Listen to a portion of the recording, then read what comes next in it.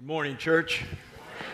My name is Brett. I am pastor of this people. It's good to see all of you, especially those who are with us for the first time. Thank you for making us your church home for an hour today. Really appreciate it. It's Palm Sunday, and these things here, for those who have grown up in some kind of religious tradition, mean something. For those of you who have not, they mean nothing unless somebody explains them. So, the reason we hand these out is because when Jesus walked into Jerusalem for the last week of his ministry life, there were people that were so excited about his presentation and coming that they laid down palm branches on the earth upon which his donkey could travel. The signification was, you are so worthy and unworthy of us that really not even your mount needs to touch the dirt of the earth. We want to elevate you to a different status. And so palm branches were laid down. And so we hand these out to remind us of the elevation of Christ. Turn with me over to the book of Mark. We're going to talk about Palm Sunday today. We're going to look at Mark chapter 11, verse 9 through 12, and then verses 15 through 17. Mark chapter 11, verses 9 through 12, and then 15 through 17. The title of the message is Inspection Day. Inspection Day. It says at this moment, in verse 9, it says, "Those who went in front and those who followed were shouting, 'Hosanna! Blessed is he who comes in the name of the Lord.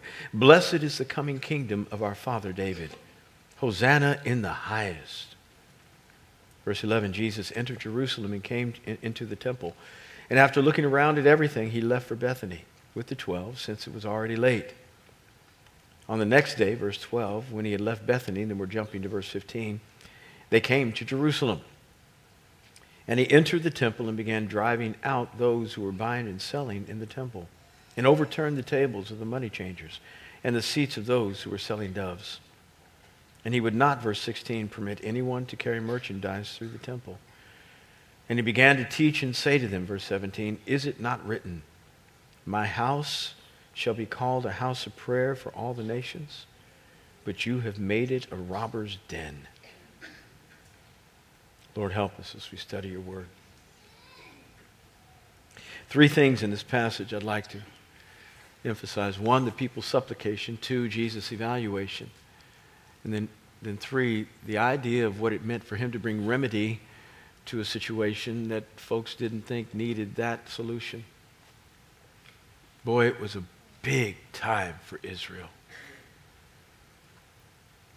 Up to the time of John the Baptist, the Israelite people had not experienced a prophetic ministry of import since the time of Malachi. And that had been over 400 years. We call it the silent period in Scripture. It's the longest time that we have where, for the most part, God says very little to the people of Israel.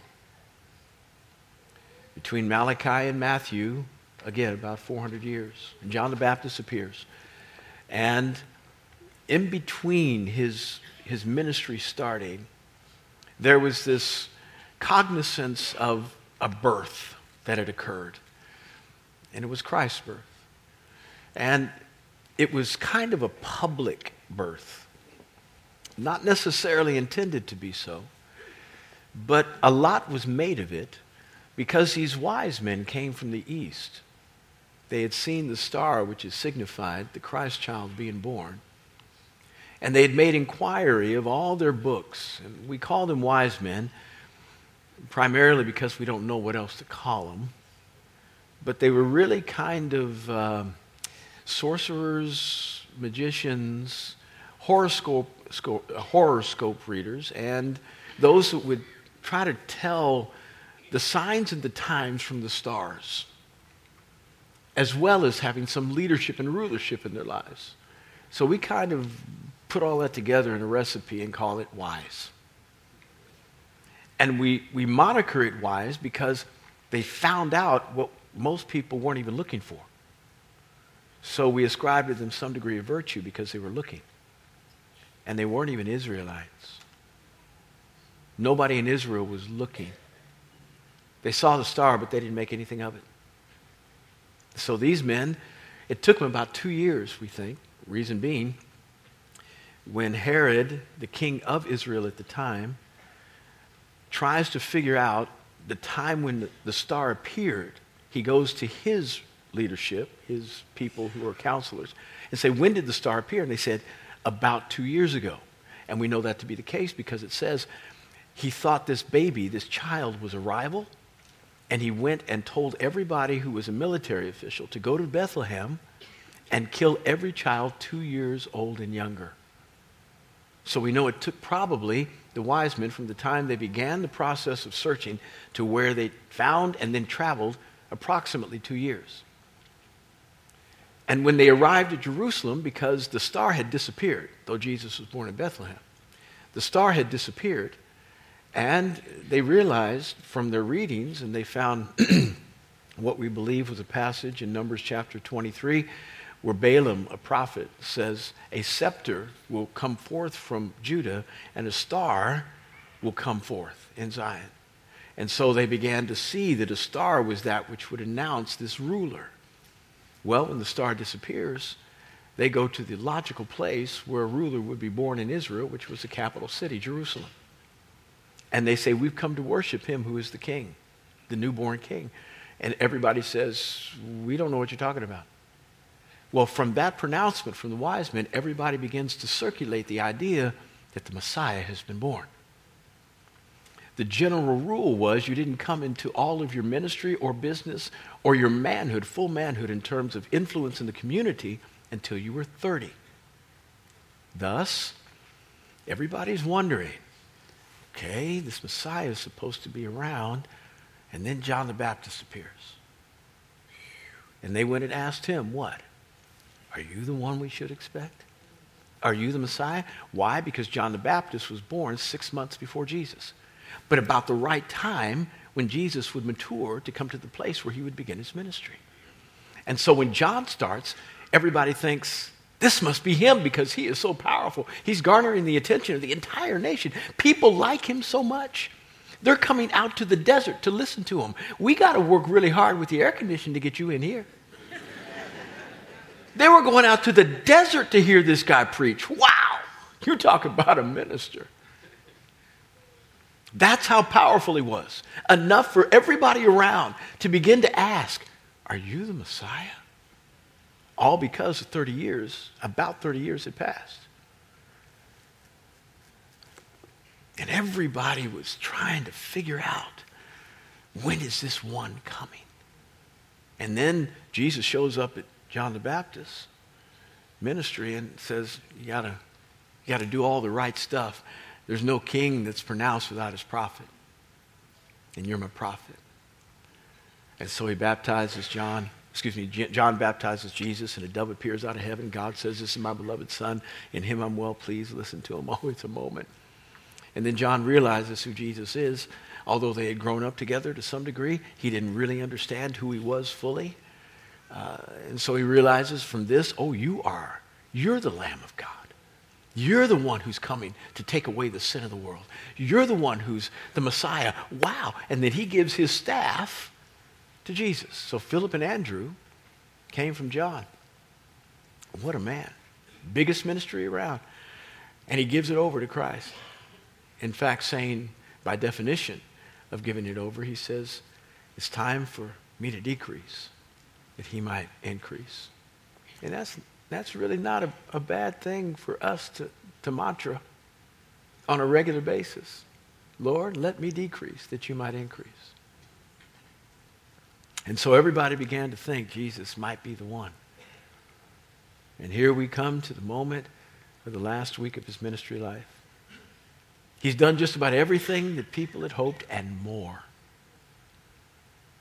The only thing the Messiah was supposed to do was to inherit the throne of his father David. He was to be in the line of David. And the prophetic word in 2 Samuel was that he would sit on his throne, he would never be moved from it, and there would be no end to the increase of his government as it's found over in Isaiah. And so we find that this person, this Messiah, was supposed to rule well and never not rule. Once he got there, It was supposed to be rulership unparalleled and never stop. But Jesus was different. He wasn't just somebody who might be able to rule well. He was laying hands on folk and seeing blind eyes open. David never did that. He was raising the dead. David never did that. He was casting out demons. David never did that. And so they were looking at this Jesus as a possible ruler, and they were thinking, he's better than we hoped. He brings the miraculous to the throne. Can there be anybody who would ever stop him? He's got God on his side in terms of leadership and in power. He not only can command an army, he's got another army nobody sees. This army from heaven backs this dude up. Wow! Woohoo! It took about 3 years for people to figure all that out. But now he was coming into Jerusalem, and everybody realized this is probably the moment. This is the time when he's going to confront Herod. Herod's in another city, but he's at least going to take some authority there in Jerusalem. And then Pontius Pilate and Rome's going to be unseated. And then the religious leaders, who are really bad folks, but they act like good people, they're going to be uprooted, and he's going to take their job. It's going to be great. This is the moment, y'all. And if I can get close enough to him, I might get a job. He just might give me, I ain't looking for much. I mean, I have security. That's all I need to be. Just give me a little, little would-be gun on the side, and I'll just stand right there in front door, make sure nobody gets to him. I can do that. Jesus comes in during the time of Passover. And the time of Passover was a big celebration in Jerusalem. Big. I mean big. 3 times a year, the men of Israel were to appear before the Lord for the purpose of celebrating the feasts and remembering their history. The Feast of Passover, which represented the time the Israelites were delivered from the hands of the Egyptians by God's mighty right arm, and as a result of having a lamb that was slain and the blood of that lamb put over the lintels of their door, they would then have this curse that hit the Egyptians pass by them. And this curse was the firstborn of the Egyptians dying. If the blood was on their doorposts, the curse would pass over them. And so they called it the Passover. They were to celebrate their deliverance and freedom from the bondage of the world. Feast of Booths. That's when they were wandering in the wilderness and remembering God's provision, that every day he gave them manna from heaven. And he provided for them quail that would come in about 5 o'clock in the afternoon and just land. They just go pick them up. That he would give them water from rocks. Things that, the reason a rock is because there's not enough space for water. And yet God brought water from rocks. They were to remember what he had done for their ancestors in the wilderness in providing in miraculous ways. And so for an entire week, the Feast of Tabernacles, they had to live in booths, tents, and remember what their ancestors went through. And they'd hear stories about the provision. And then there was the Feast of Pentecost. Feast of Pentecost was the Feast of Ingathering, celebrating the harvest and what God gave. The people of Israel were to come these 3 times during the year and stay an entire week and do nothing but worship and fellowship. That's it. Feast of Passover was probably the most significant one because it represented their deliverance. And everybody would come. We don't know how many people lived in Israel at the time, but probably somewhere in the nation, 4 or 5 million folks. Everybody was to descend at Jerusalem. They called it going up to Jerusalem, even they were going down. They were going down in direction. And Jesus had his home in Galilee, a city called Capernaum. And he would be about 90 miles north, and they would travel down. And everybody had to come at the same time, and so there was this sense of caravanning. And the closer you got to Jerusalem, the bottleneck happened, because everybody from all over the nation would come together for this one spot. And, boy, they knew something about Jesus. And as people began to get on the bandwagon of trying to figure out how they could really support him, other people would hear and say, what's going on here? Oh, this is the Messiah. This is the moment. This is the moment. And the crowds would build, and everybody realized this week he's going to do something he's never done. He's laid the groundwork. He's built an on-ramp. Man, we're all going to be better because he's going to be great. And then they would shout out, Hosanna! Hosanna! And that means save now. Save now. Now, without the Aramaic version of save now, which is Hosanna, you all, at some point, have cried out like that to God. You have driven your life in the ditch. You've made enough bad decisions. Or you've had people that didn't like you and had it in for you, whereby you cried out and said something like this, help! I need help now. I need you to deliver me from this immediately. You've cried out for that. All of us have. And if you haven't yet, you just haven't lived long enough. Stuff will happen to you whereby you need God because there's no way you can get out of this. And you cry out like these people, saved out. And what were they asking to be saved from? Herod, who was their leader, who wasn't a Jew. He was an Edomite and had no regard for the Jewish people. Rome, who had their puppet, Pontius Pilate in Jerusalem, who constantly had their foot on the Israelites' necks. Horrible. Save them from their own leadership. Their religious leaders that didn't have their best interest in mind and would give them commands that they themselves were not even willing to lift a finger to help them fulfill, condemning them for things that they weren't able to do themselves. Hypocrisy was the order of the day. Save us now from this, oh God. Save us. We need help. And we think you are God's answer for us. We all have our own idea about what we would like God to do for us, don't we? We have expectations. And when we come to church for the first time in a long time, generally those expectations are the driving force. I'm going to church this week. Why? I'm just going to church. We don't want to tell anybody everything that's going on, but we know, and we know God knows, and we want him to fix whatever's wrong, and we think that maybe if we get in his holy building, he'll act in a holy manner and deliver me from that which is afflicting me right now. Oh, we go so far as to make deals with God as best we can, don't we? Lord, if you will, I want you to know, I'm going to go to small group this week. Mm-hmm. I'm going to go to small group. Yes, I am. And Wednesday night, I heard they got a Wednesday night service at 7:15. I'm ahead there too. And you might even a prayer meeting on Friday night, I heard. They talk to God, and you seem to, whatever. Lord, if you do this, I'll do this. And somehow we have in our brain that our bargaining with God is going to work. But isn't one of the presuppositions of bargaining that which says the other party has to have something that he wants of value from you? When we say, Lord, if you do this, I'll read my Bible. So how's that going to help me? Well, help me. What's that going to do for me? Why? It's not like God is in heaven thinking, if I could just get people to read my Bible. Oh, it's so terrible they won't read my Bible. He's not fretting over it. He's got people who read it and still don't do it. Why in the world would he bend to your demands? What's in it for him? Your negotiations mean nothing to him. You have no chips he wants. You have no bargaining power. Our job is just to do. Whatever he says do, we say yes, sir.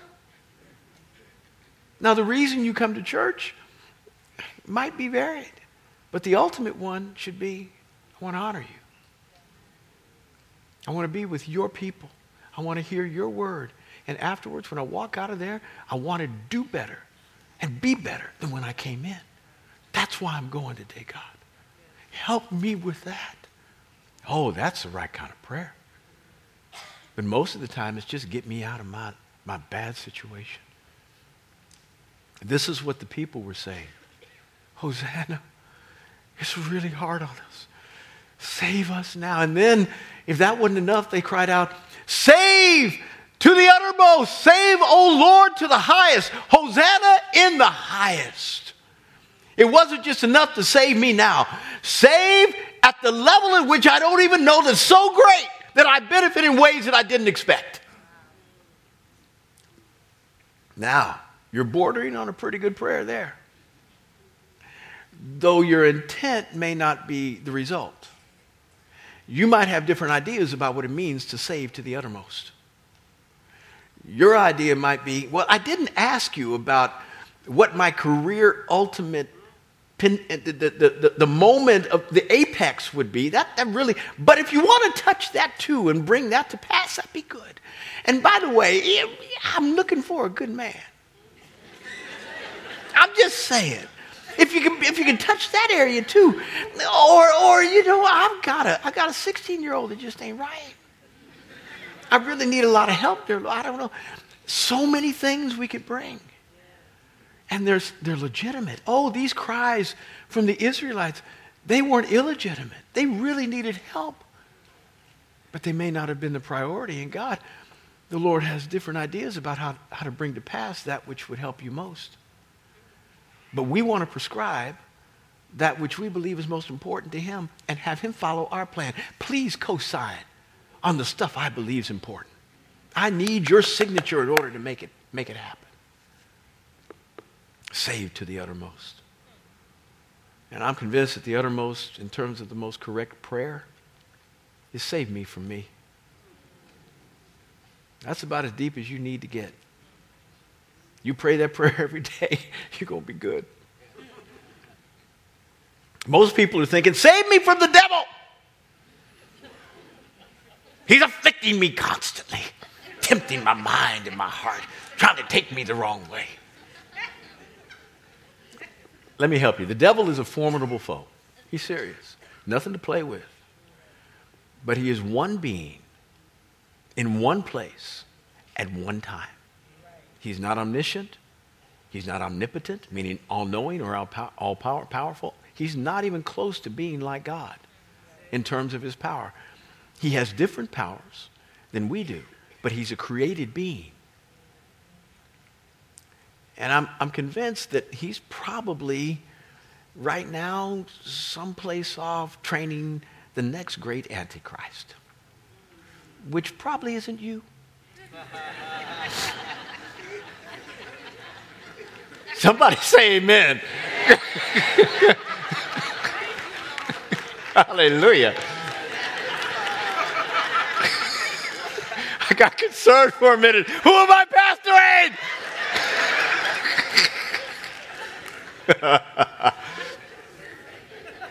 Which ought to bring you some degree of comfort because he's not bothering you. And I'm convinced of this one thing, that he doesn't think he needs to because you'll mess yourself up all by yourself.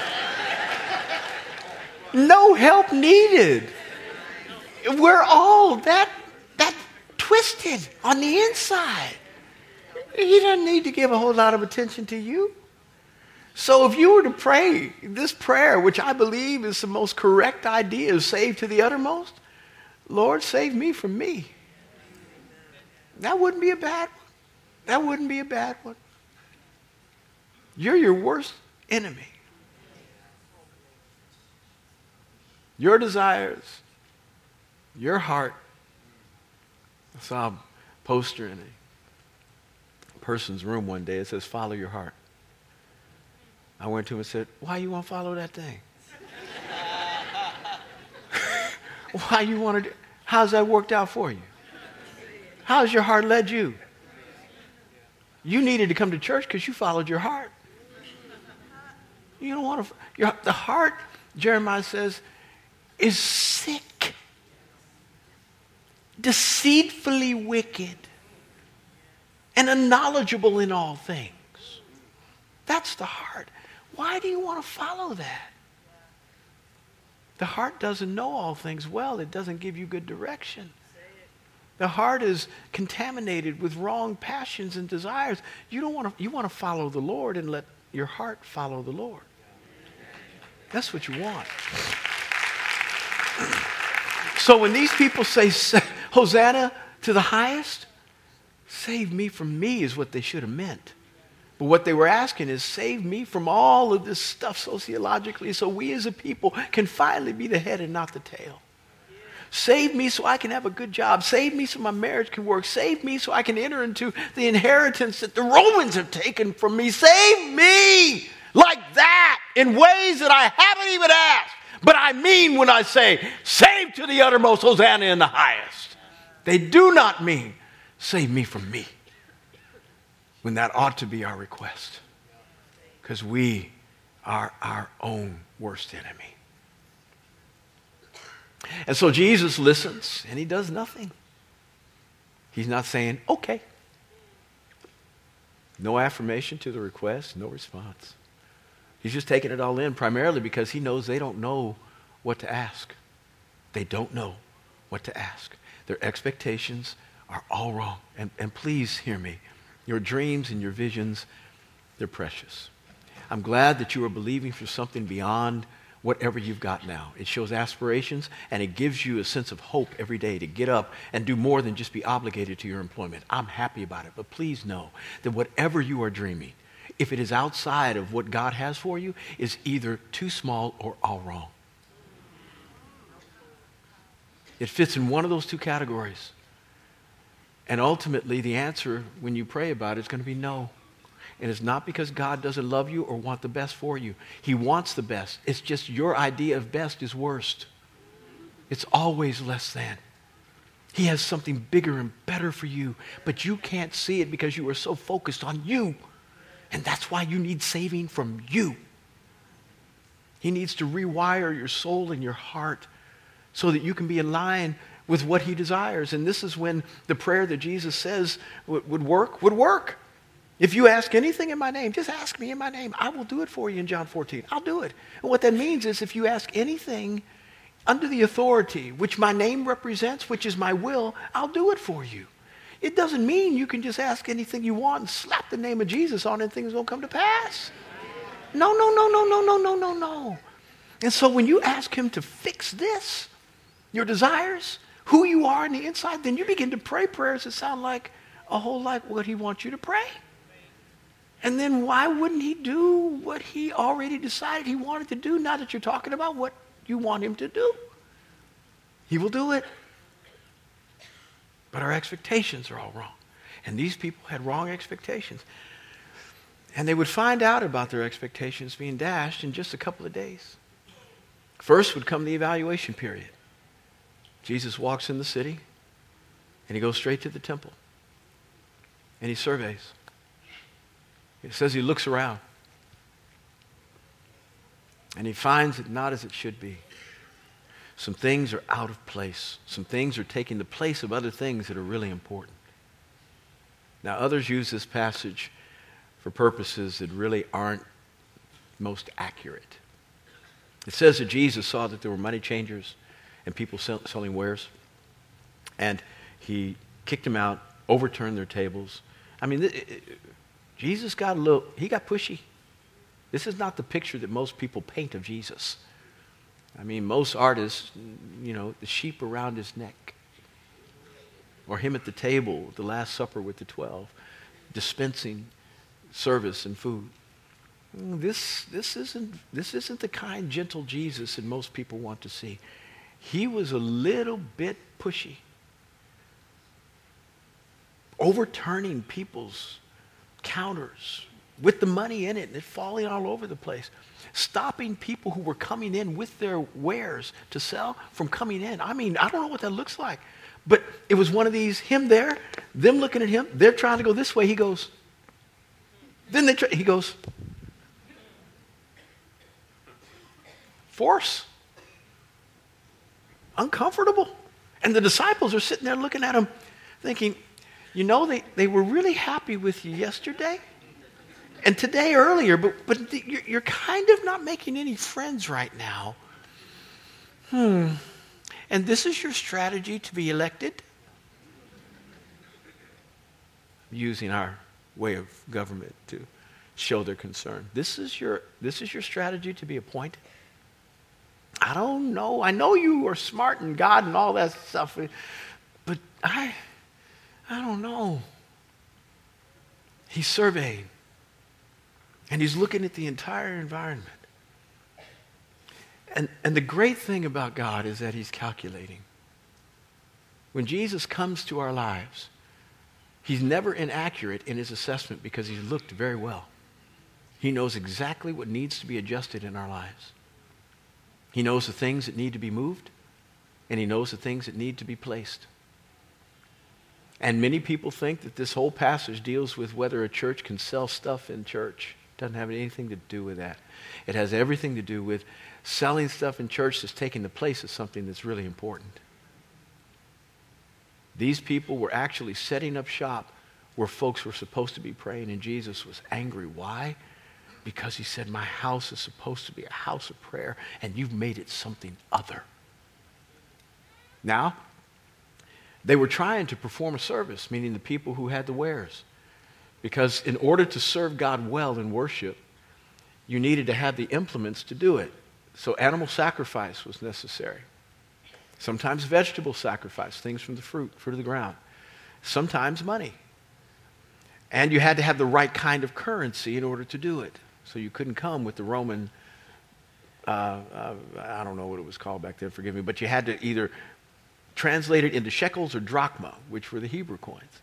And so you had money changers. You had people that weren't herdsmen. They didn't have a cow in order to sacrifice for their particular issue. They didn't have a sheep. They didn't have a lamb. They weren't shepherds. And so they could buy it there at the temple. And you had people that weren't agrarian. They weren't farmers. And so they could buy stuff there and sacrifice. Now the problem was twofold. One, the folks who were selling the wares were taking the place of prayer, which should not be. They should have sold their stuff outside. Secondly, how much is a hot dog at FedEx Field?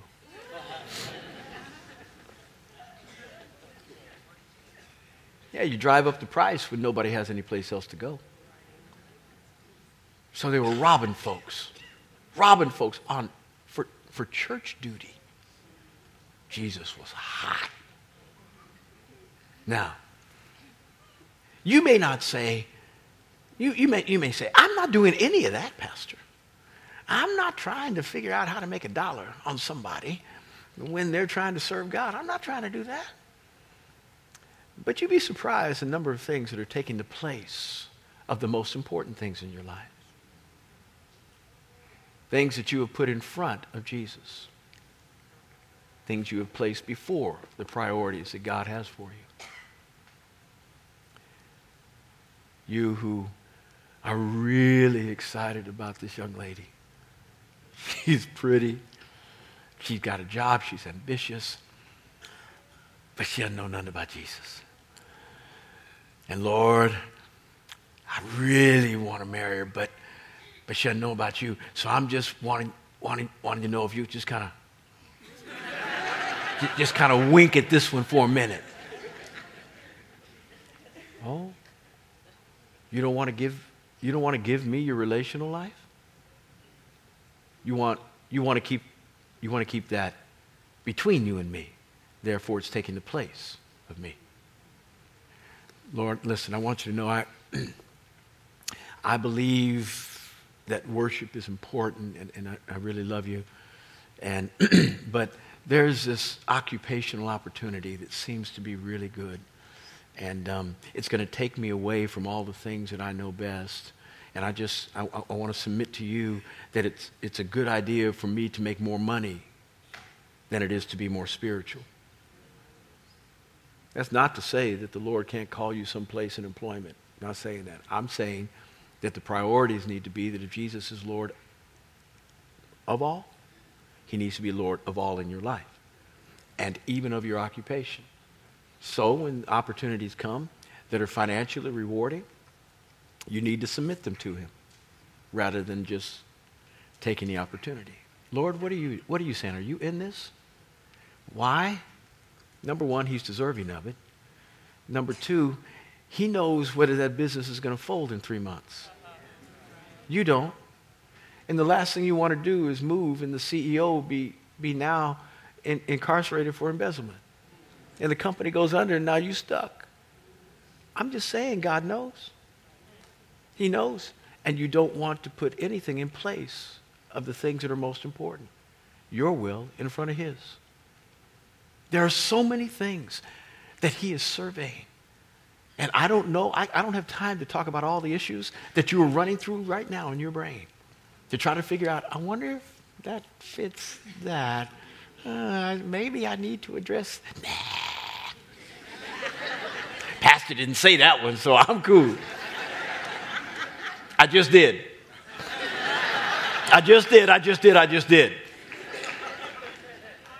Jesus is surveying. He's looking. And you can fool me. You can fool my whole pastoral staff and anybody who's spiritual in your life, but you can't fool God. Can't. He sees. He sees. And generally speaking, the thing that you are withholding from him in terms of priority, that's the thing he's got his finger on and wants the most. Because it's vying for your attention with him, and you are in danger of practicing idolatry because you are worshiping at another altar. You are giving attention to something other than him that is requiring your obedience. Are you listening to me? He's trying to clean house. Make priorities where they ought to be, place things where they should be, and make sure that other stuff doesn't compete. And I'm convinced that Jesus was serious about this enough that this kind of is the order of the day for him in terms of how he addresses things that are wrong in temples individually and corporately, churches that are structured for worship. My house shall be called a house of prayer. And it's not just a place, we just went through a series on prayer, it's not just a place where you do all the talking to him. It's a place where you commune with him, that you align your heart with him and he with yours. And you begin to grow and mature in your understanding of what relationship looks like and integrity in walking. That's what it means for you to become a temple, a house of prayer.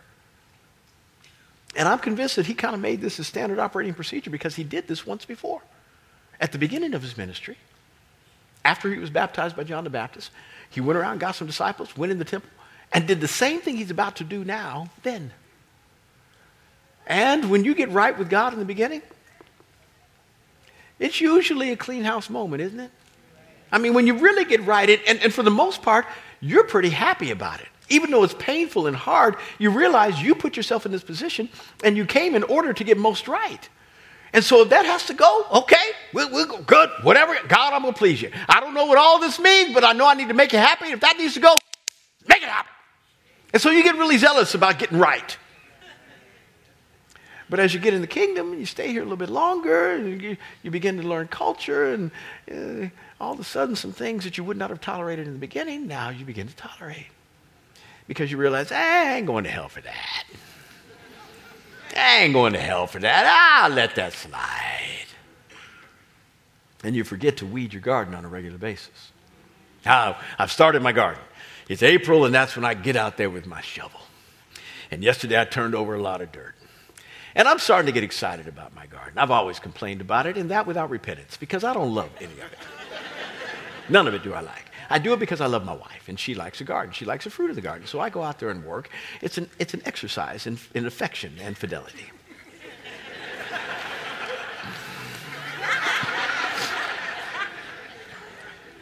And so I'm turning over dirt yesterday, and I realized this. My son is now married, Garrison. He's our campus minister at George Mason University, and he's living in my basement. They're saving his money to get their own place. And his bride is somebody who wants a garden too. So finally, after about 12 years, I got help. I'm happy. I'm happy about my garden, more happy than I've ever been. But I realize this every year. If I just plant my garden, and so everything will be in the ground by the end of next week. It takes about 12 weeks for most things to mature. If I just plant my garden, come back in 12 weeks, I ain't going to have much. I can't bookend cleaning out my garden, which is turning over soil and getting rid of the weeds. I can't just bookend it with a hope of harvesting 12 weeks later. This is what happened with the people of Israel. No maintenance in between. Jesus cleansed the temple in the beginning, and they should have gotten a clue. Hey, let's keep it clean. Let's keep it clean. Let's not let anything build up anymore. He made a point. That's supposed to be a place of prayer. We're not going to put anything back there again. They didn't listen. 3.5 years later, he comes back and has to do the same thing. If I wait 12 weeks, I will have very little harvest because so many weeds would have grown that they would have competed with the nutrients necessary to make the stuff I wanted to grow. And now these tomatoes that would have been this big are now cherry tomatoes. The watermelon that should have been this big are now like apples because they didn't have enough nutrients in order to grow.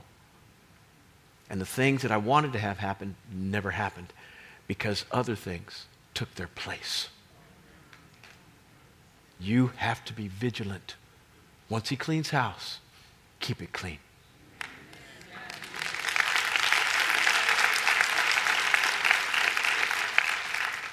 Whatever expectation you have on God about what you want him to do for you, I please ask you to right size it, to reduce it, need be eliminated, so that he can do what he wants to do in you. Because whatever he wants to do in you and with you is much better and greater than you ever could have thought.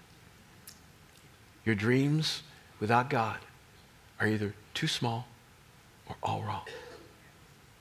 Your expectations on what you want him to do for you never meet his. Our goal is to line up with what he desires. Let the cleansing process happen. Make room for him in our lives and allow his will to be ours so that we can get to our ultimate purpose and destination quicker and not have so many obstacles in the way for which we need to repent. Can you say amen? Amen. Let's pray. Daddy, I love you. Thank you for being who you are and doing what you do. You are so enduring and so kind to us.